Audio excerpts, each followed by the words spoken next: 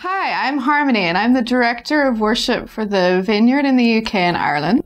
And if you are just joining us for the first time this month, you're so welcome.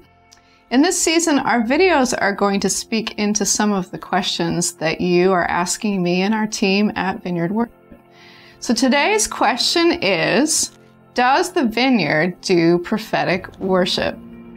Well, the short answer is yes. And yet I think the reason why this question is bubbling up is because we haven't talked or taught on it very much in recent times. So we're going to take a few minutes in this video to introduce the topic of prophetic worship into our vocabulary again in hopes that it whets our appetite for more. I want to start by sharing a story with you. Now, a couple of years ago, I visited a church, and during the worship, my friend elbowed me and was like, look at the front of the stage, look at the front of the stage. And on the stage, there were a number of painters. And on that stage, I saw a woman painting the painting that you see behind me, which particularly from a distance looked exactly like my face. And it even looked like it could have been set in Ireland. So it goes without saying that firstly, I was very surprised because this painter and I had never met. We did meet after, and she prayed for me and prophesied over me. And actually, I'm only just beginning to see a couple of years later some of the things that she prophesied over me. But isn't it astounding how God sees each one of us and how He wants to connect and speak to us? And I will never, ever forget that moment. We probably all have moments like that in our lives when we know that God is speaking. So many times this happens during worship. Even this painting, it was being painted during worship. I have so many other crazy stories of things God has done in worship, and I'm sure you do too, where God has spoken to people in real profound and life-changing ways. One such story is when a guy came up to me after a service and asked me if I had been singing his name in a worship song. Well, I hadn't. I didn't even sing anything that sounded like his name, but he heard me singing his name, and that must have been the work of the Holy Spirit. We need to tell these stories, not so that we can look cool or good, but so that we can encourage each other and build each other up in our faith in what God can do in and through us as worship leaders, musicians, and creatives. It's lovely to hear from people that they think that we sing really well or play our instrument really well. But what we really need to hear and remind ourselves of are the times when the King and His kingdom shows up in our worship. So before we talk about prophetic worship, let's talk very briefly about prophecy. I'd love us to look at two passages very briefly. The first is 1 Corinthians chapter 14. Verse 1, Paul writes, "Follow the way of love and eagerly desire spiritual gifts, especially the gift of prophecy." And then in verse 3 he says, "But everyone who prophesies speaks to men for their strengthening, encouragement, and comfort." The purpose of this is that the church may be edified. The Apostle Paul encourages us to follow the way of love. Prophecy in worship or anywhere is ultimately about following the way of love, of edifying, building up. When we prophesy, the aim is to strengthen, to encourage, and to comfort. We don't prophesy in order to get attention and recognition from people. We prophesy in order to give and share God's heart with others. A friend of mine who teaches on the prophetic always says, we don't prophesy for a strong identity, we prophesy from a strong identity. So step one in prophetic worship is to love the body of Christ, to love your community, to see them as God sees them, and to use your prophetic gift to encourage them and speak and sing, play life over them. One of the reasons why I think we avoid talking about or practicing the prophetic in worship is to do with the concerns we have around doing it safely. Maybe we've seen some unhelpful models or situations where the prophetic wasn't pastored very well. But I would love us in the Vineyard to be intentional about practicing the prophetic well and following the way of love. Let's not abdicate on something that Paul tells us to eagerly desire. Let's do it well. In my view, a healthy model of prophetic worship is a safe place led by safe people where dangerous things can happen. Because when God speaks, anything can happen. I can remember a moment when a prophetic word delivered to our church in a service launched our whole community into a new season. The second scripture that we're going to look at today is Ephesians 5:19. Speak to one another with psalms, hymns, and spiritual songs. Sing and make music in your heart to the Lord, always giving thanks to God the Father for everything in the name of the Lord Jesus Christ.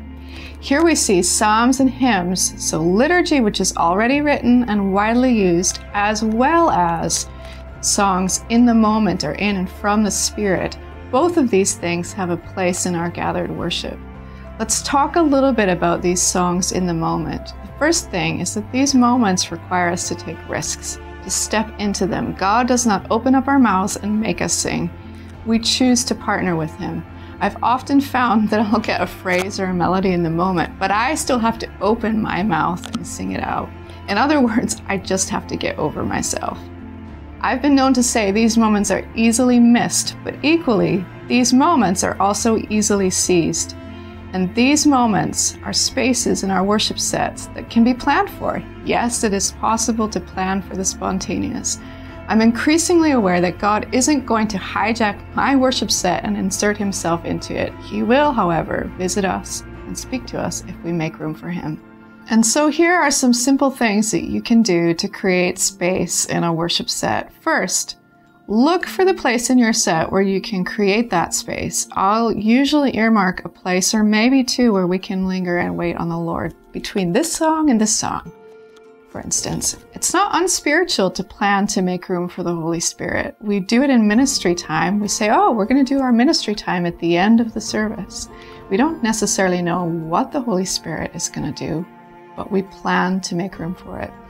Second is, let your band in on the action. Help train them for it. Spend some time in your rehearsals, maybe going over a chord sequence or saying to them, here, between this song and this song, here's where we're going to do it, and here's how to follow me in it. So then, point 3 would be keep your eyes open. Just like we say when we're praying for people, keep your eyes open so you can see what is happening in the room. Number 4, talk to the Holy Spirit in the set. What are you doing, Holy Spirit? And that can be hard to do when you're also juggling all the other things of leading or playing. Plan it into your worship set. Make sure there's a space where you have little going on, maybe, that you can think about what's happening and what God is doing and interact with Him. Okay, so number 5, don't manufacture something, but don't chicken out of it either. It's a delicate balance sometimes. But we get better at doing that by doing it. Number 6, bring your community with you. Just like the rest of the worship set, are people connecting? But more than that, are you teaching them to wait on God? And if you're singing something unfamiliar, then can they join with you? It's not about being clever and showcasing our talent. It's not a prophetic solo. So we do need to be mindful of taking other people with us on the journey. And number 7, you don't have to fill every space with words. Musical space can be prophetic. I have sometimes been more ministered to in my spirit by a violin or an instrument playing than by someone singing words. And lastly, so difficult, but we need to get feedback. Just like anything else in life, we need to choose to grow by getting honest and constructive feedback. So those are a couple of simple things that we can do. I think it's also important just to mention that a piece of scripture or a song that's already written by someone else can be prophetic for that moment. And we have a song in our community that is really, really connecting with people at the minute. And it has that sense of God is saying this to us right now. We didn't write it, someone else did, and we're benefiting from it. So I just wanted to mention that for some of us that are just developing in this area. How we plan our set list, how we interact with the Holy Spirit around picking our songs for our set list is as important as the other things that we spoke about. So my prayer for us as worshiping communities scattered around these islands is that we will become increasingly in tune with what the Holy Spirit is saying, and that we will love our communities well, follow the way of love as Paul encourages us to do, and eagerly desire the gift of prophecy, that we will practice that gift not just in song and on stage, but in our everyday lives. That is where our greatest platform for prophetic worship is, to sing over our homes, our workplaces, our towns, and our cities. So let's do so with a great confidence and expectancy.